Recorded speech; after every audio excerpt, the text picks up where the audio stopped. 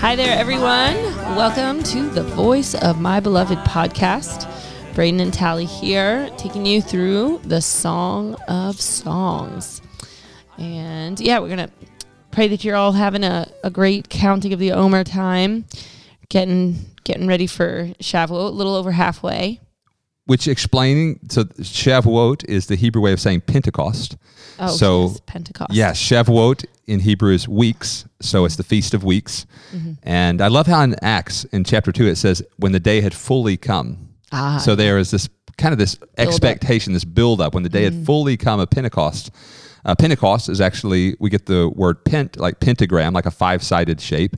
And so pent it's denoting five, and so 50 days between Passover and Pentecost. There's this countdown. You're counting 50 days. So Pentecost is this counting of 50 days. There's the simplified version. That's right.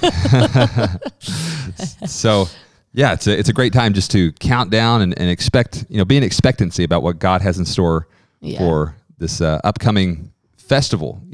It's an amazing thing. You read Acts 2, there's a lot of excitement in that. Oh, man, yeah. Yeah, it's fun. It's a fun season. It makes the whole, it really spreads the whole feast mentality out further, Right. Which it's that way kind of for the fall feast as well, because you've got kind of like a month of different holidays spread out, which just makes for a really fun season. And yeah, it is a fun season. I love the spring. I've just been basking in the glory of Tally loves flowers. Yes, I dream of flowers. It's I haven't gotten real good at growing them yet, though. It's my dream to get good at growing flowers one day. But I love flowers and the sun, but the not too hot sun, and I love that. Which is just the way it is right now. It's like beautifully a little chilly, but beautiful. So yeah, it's a good season. So we want to talk a little bit about some of the things we've got coming up? Yes, yeah. So next week we've got couples retreat, a little weekend getaway with candlelit dinners and ballroom dancing. So just time to tend marriage. In our busy, action-packed lives, sometimes it's just good just to kind of pull out of that and really invest in what really matters.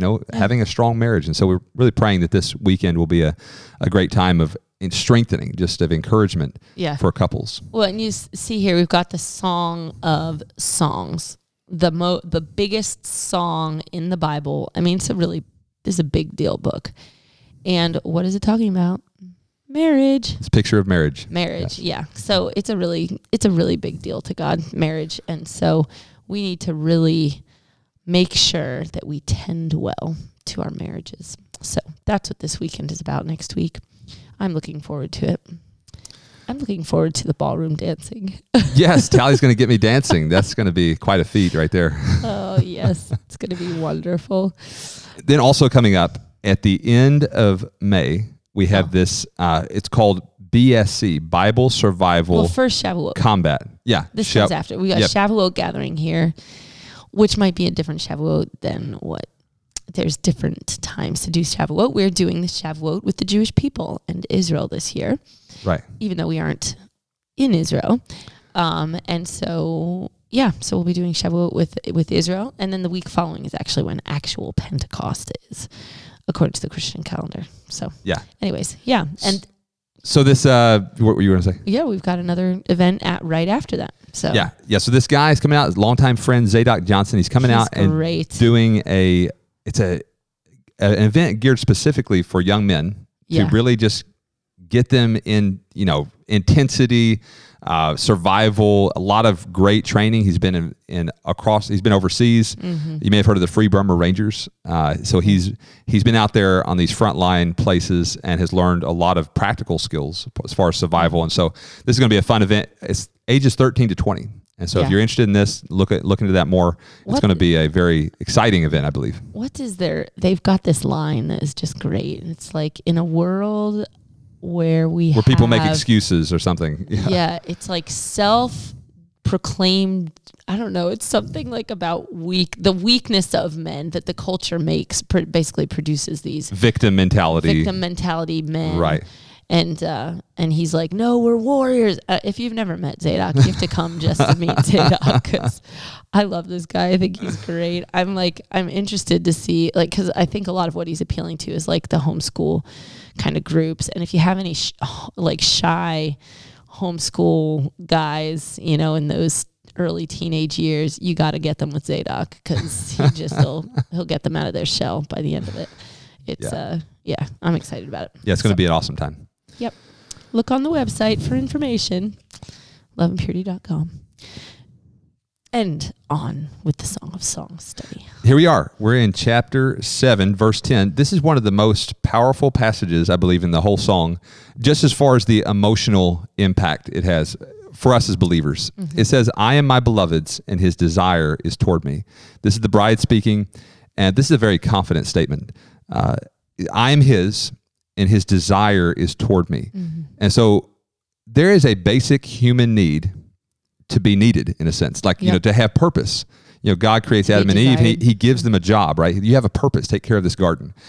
Here, the bride, she has purpose and identity just in the fact that she is desired by the bridegroom. Mm-hmm. That's a real core element of her identity. Mm-hmm. And so this statement is, I believe, a very powerful statement to speak in the face of accusation of the devil. You know, because the devil, he's day and night, he's accusing the brethren. This is one of his biggest jobs, accusation. He's just coming, he's trying to wear people out with accusations. Mm-hmm. When you can, in that place of feeling in the battle, in that warfare, say, I am my beloved's, you know, Yeshua, Jesus, he loves me. And his desire is toward me. He has desire for me personally. That's a powerful weapon, a powerful declaration. It's the most powerful weapon, I think. You're untouchable when you've got that. You know, there's no way you can fall to the victim thing, or, you know, I'm not, you know, the whole sticks and stones may break my bones, words will never, you know, we're affected by people in our lives, but this is where we need to be rooted. This is the place where you can really be unmovable, like the Psalms talk about the guy who's unmovable. This is the part that makes you unmovable, is knowing that, his desire is towards me. I'm loved. Yeah, so we're going to unpack this passage and just really dive into how do we live this out, and what are some other examples in the scripture of this. And so one thing I want to point out right off the bat is this word desire is the Hebrew word teshukah, which is the modern word passion. It means passion. So you could also say this verse, I am my beloved's, and his passion is for me. And we see this word come up also in Genesis chapter 4, verse 6. And this is in the story where Cain is getting angry, right? Because Abel's sacrifice was accepted, his wasn't. It says, so the Lord said to Cain, why are you angry? And why has your countenance fallen? If you do well, will you not be accepted? And if you do not do well, sin lies at the door, and its desire, same word here, teshukah, and its passion is for you, but you should rule over it. So this verse, God is speaking here. He's saying that sin has passion for you. Mm-hmm. So we've unpacked this in a previous podcast. If you want to go back, it's called Tug of War. That's in the title. It's something like Tug of War. But basically, there is this tug of war.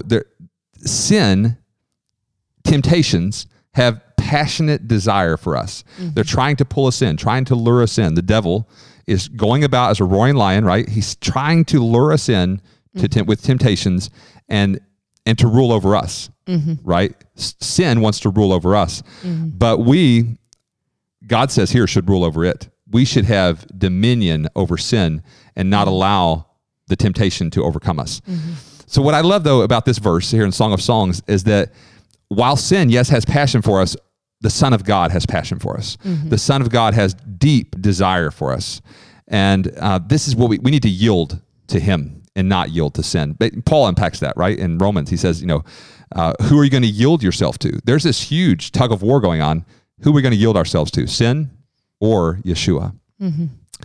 1 John 3:16, by this we know love. No, it's not John 3:16. It's 1 John. John 3:16 is a popular, very popular passage, right? But we've got 1 John 3:16 is also a great passage. By this we know love, because he laid down his life for us, and we also ought to lay down our lives for the brethren. So here, John, he's telling us we can know this kind of love, this deep, passionate desire, because why?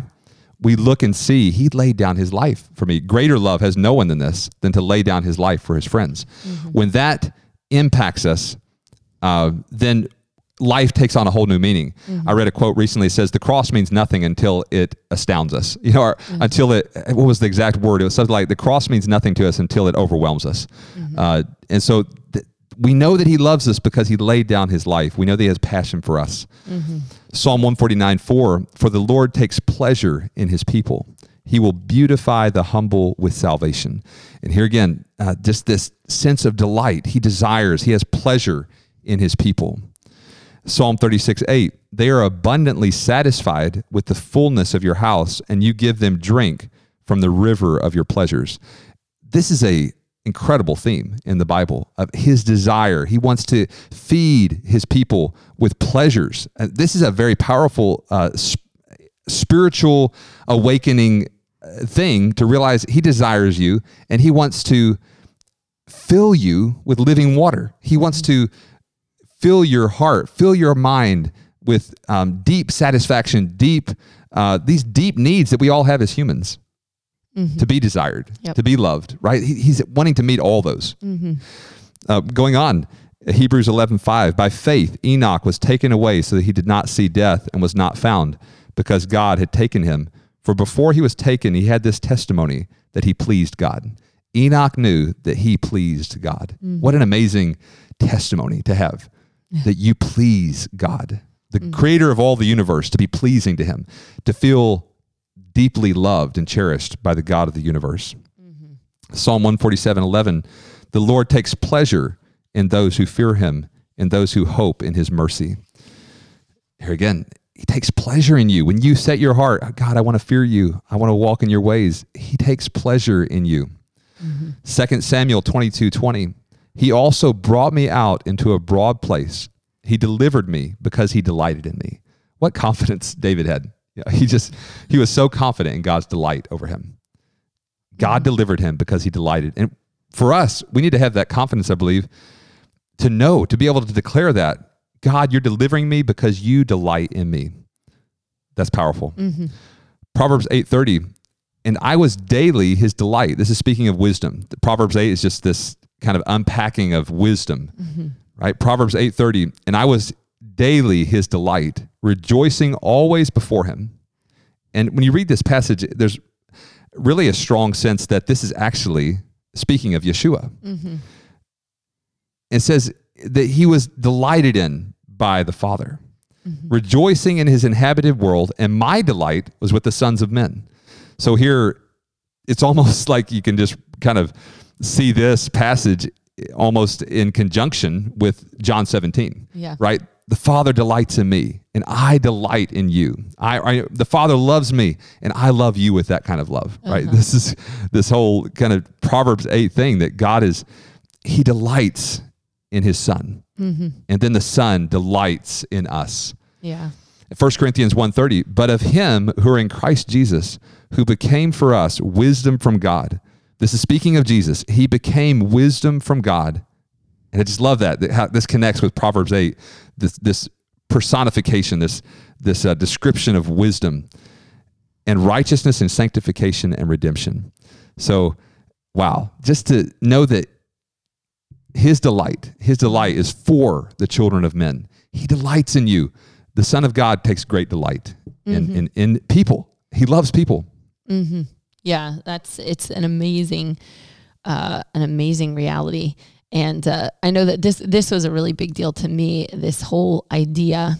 And it was something that was kind of new to me until Braden and I got married, because I didn't realize, like with Braden, how important it was that I saw that Braden delighted in me. And so that whole picture of God delighting in me became like a really big deal.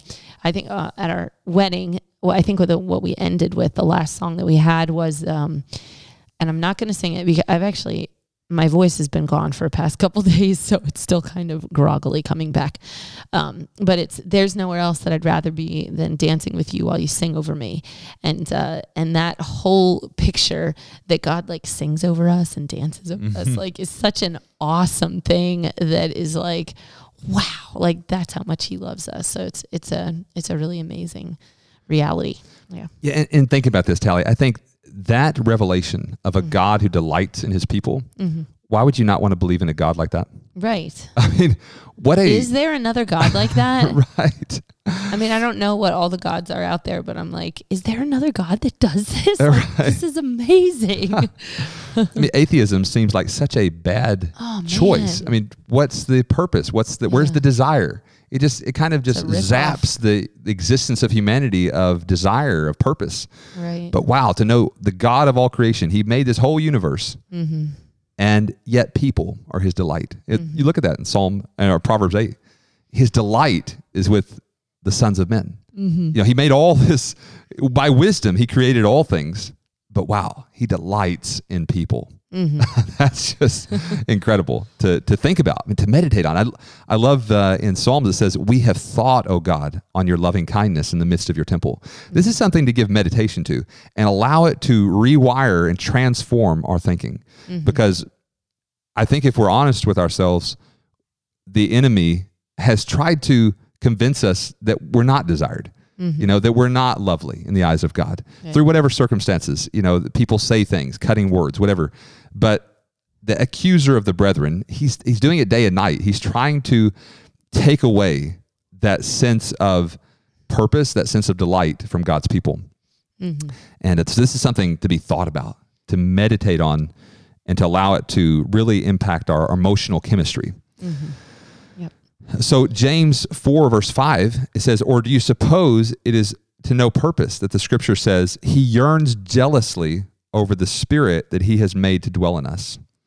Now, this is a little bit of a different translation. I think this is the NIV's rendering of this verse, but this rendering makes more sense to me. I think the other rendering, it says that the spirit that dwells within us lusteth to envy or something like that. So I suppose that the translators could go, two different ways with this, but this verse kind of goes more in line. This rendering goes more in line with this whole idea that he yearns for the spirit that he placed within us. He yearns jealously. He's jealous. It says God is a jealous God. He jealously yearns over the spirit that he has made to dwell in us. There's something about our human spirit that sets us apart from animals, right? From every other thing. Yeah. That is that imprint of divine, something divine. We're made in God's image, right? And so he yearns for that. There's something that he really desires. He desires us. He has passion for us. Yeah, that's good. Going on to verse 11. I mean, we could do the whole podcast in that one verse, I think. Right, Let's go on to verse 11. "Come, my beloved, let us go forth to the field." And so here the bride is asking the bridegroom to go forth with her into the field. And in Scripture, we see field as, let's see this verse here in Matthew 13:38. "The field is the world." This is in a parable. "The good seeds are the sons of the kingdom, but the tares are the sons of the wicked one." So here, Yeshua is saying that the field is the world. And here the bride is saying, let's go forth to the field. Let's go out into the world, basically. In John 4:35, "Behold, I say to you, lift up your eyes and look at the fields, for they are already white for harvest." And so here, there's this same idea. The field is the place you go out to bring in the harvest. Yeah. To go out and bring in people for the kingdom of God. Yep. So she says, "Let us lodge in the villages." So before, we see in the song that she was in the city. But now she wants to go to the villages. And these can speak of places that are not as glamorous, right? We live in Patterson, Missouri here, and this is not a real glamorous city. I don't even think it's a village. It's not would classify as a village. I don't know. But, a lot of times, it's tempting to go, and, God calls us, God calls people to cities for sure. But sometimes the out of the way places get overlooked. This is Braden preaching to me right now. No. Whenever I complain about Patterson, Missouri. But the point is that these out of the way places are loved by God. You know, he has desire for them, even though they're not, let's say, on the top visited sites in the world, or, you know, they don't have this nobility or this, you know, attraction to them, but yet they're people there. And God, and so the bride here said, let's go lodge in the villages. Let's go to these kind of out of the way places. I've referenced the Passion Translation at times over this podcast, but I like the way that it's rendered here. She says, "Come away, my lover. Come with me to the faraway fields. We will run away together to the forgotten places and show them redeeming love." And I like that. That's good. You know, and not just America. You know, this applies to, you know, out of the way places. There's some out of the way places in the world where there's not many people, and God calls people. This is the bride. The heart of the bride is to go out into these villages, into these places that are, you know, I'm just thinking of like mud huts, you know, going out to the village. Let's go lodge in the villages. Let's go, you know, bring redeeming love to these places that are not on anybody's radar, really, because God has passion for these people. And I think this is the bride. You know, when you really internalize the passion that the bridegroom has for you, then you're awakened to go, wow, he loves other people like that too. Right, you know, and it's born in you, this desire wants to spill out. Yeah, it's born in you to go out and reach out to these people. Yeah. That's where you get, you know, there's introverts and extroverts and whatever it is. The most introverted person, when they get a hold of, and I know this case, I've seen this before, just a really introverted person, and they just get like totally blown away by the love of God. They're like talking to people at the laundromat and talking to people in line at, you know, at Walmart and stuff. Like, they can't stop. It doesn't, the whole introvert extrovert only goes so far, but when you put the love of God in it, you know, you're just going to bubble over. That's just the way it is. Yeah. I feel like this verse here is it's been the call for all of those that have been sent into the nations over the past, you know, hundreds of years, the believers that have gone to all of these crazy, outlandish, you know, kind of really out there places, you know, and like we've referenced a lot to the YWAM missionary books that we're always reading.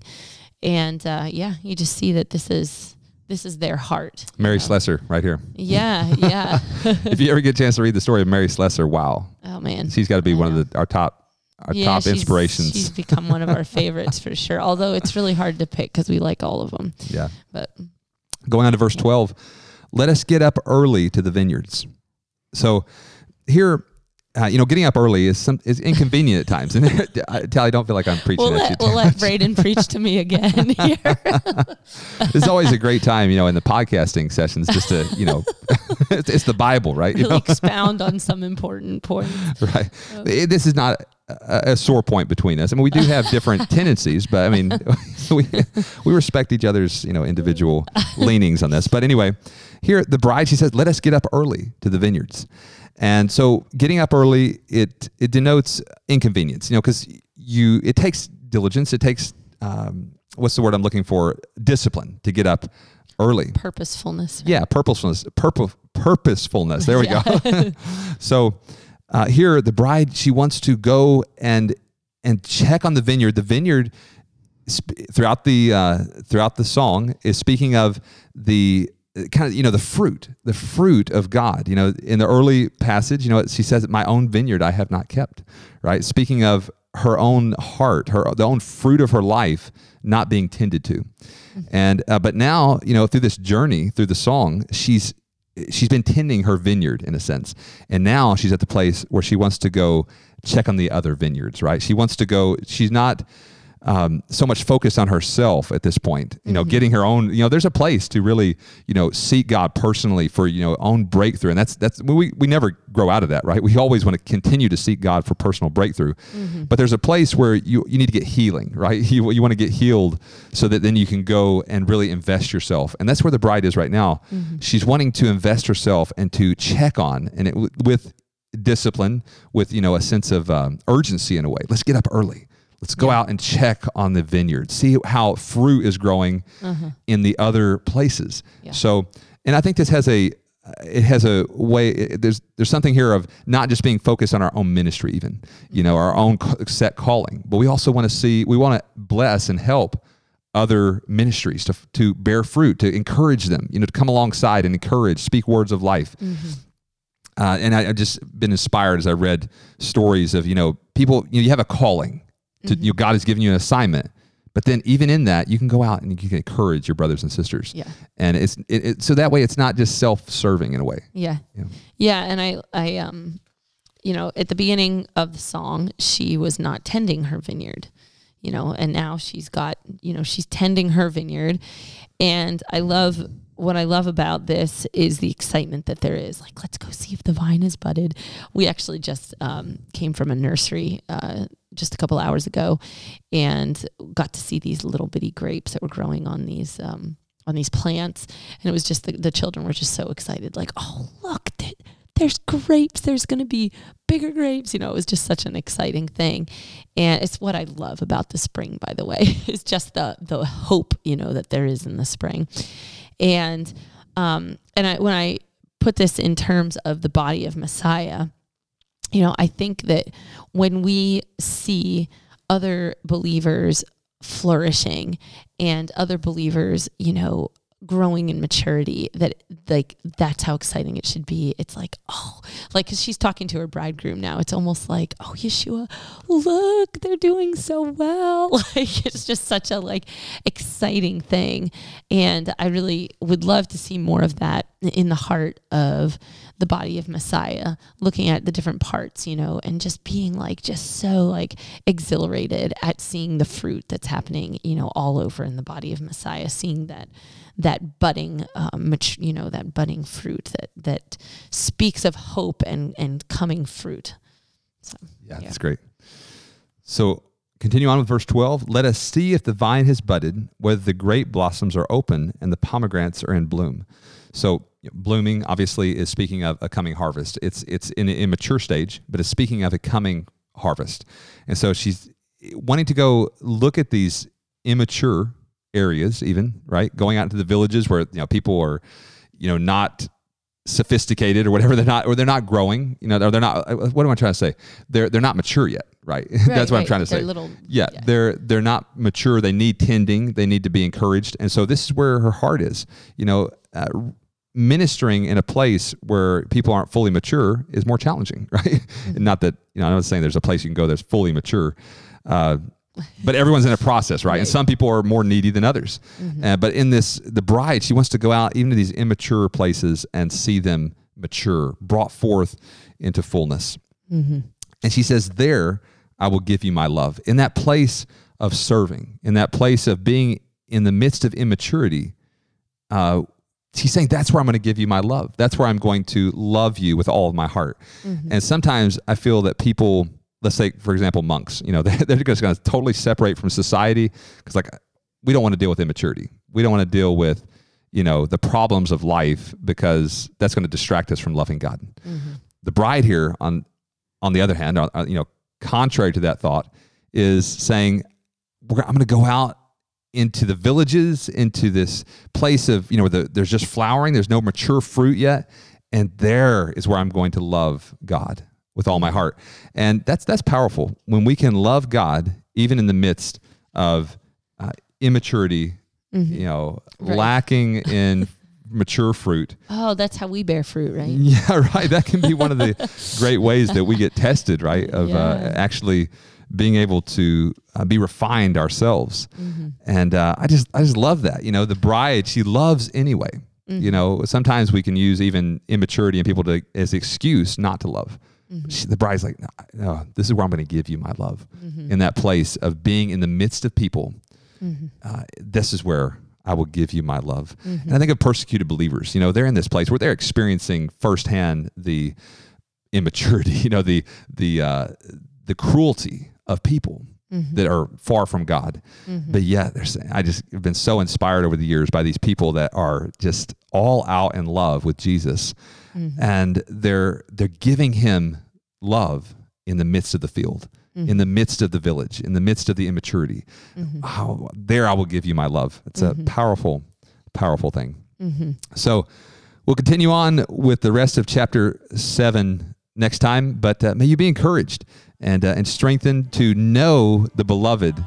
The beloved bridegroom has great desire for you today, and you can just trust that. You can believe that with all of your heart. It will transform your life. Yep. Amen. This is Braden and Tally reminding you to listen to the voice of your beloved bridegroom. He's coming quickly.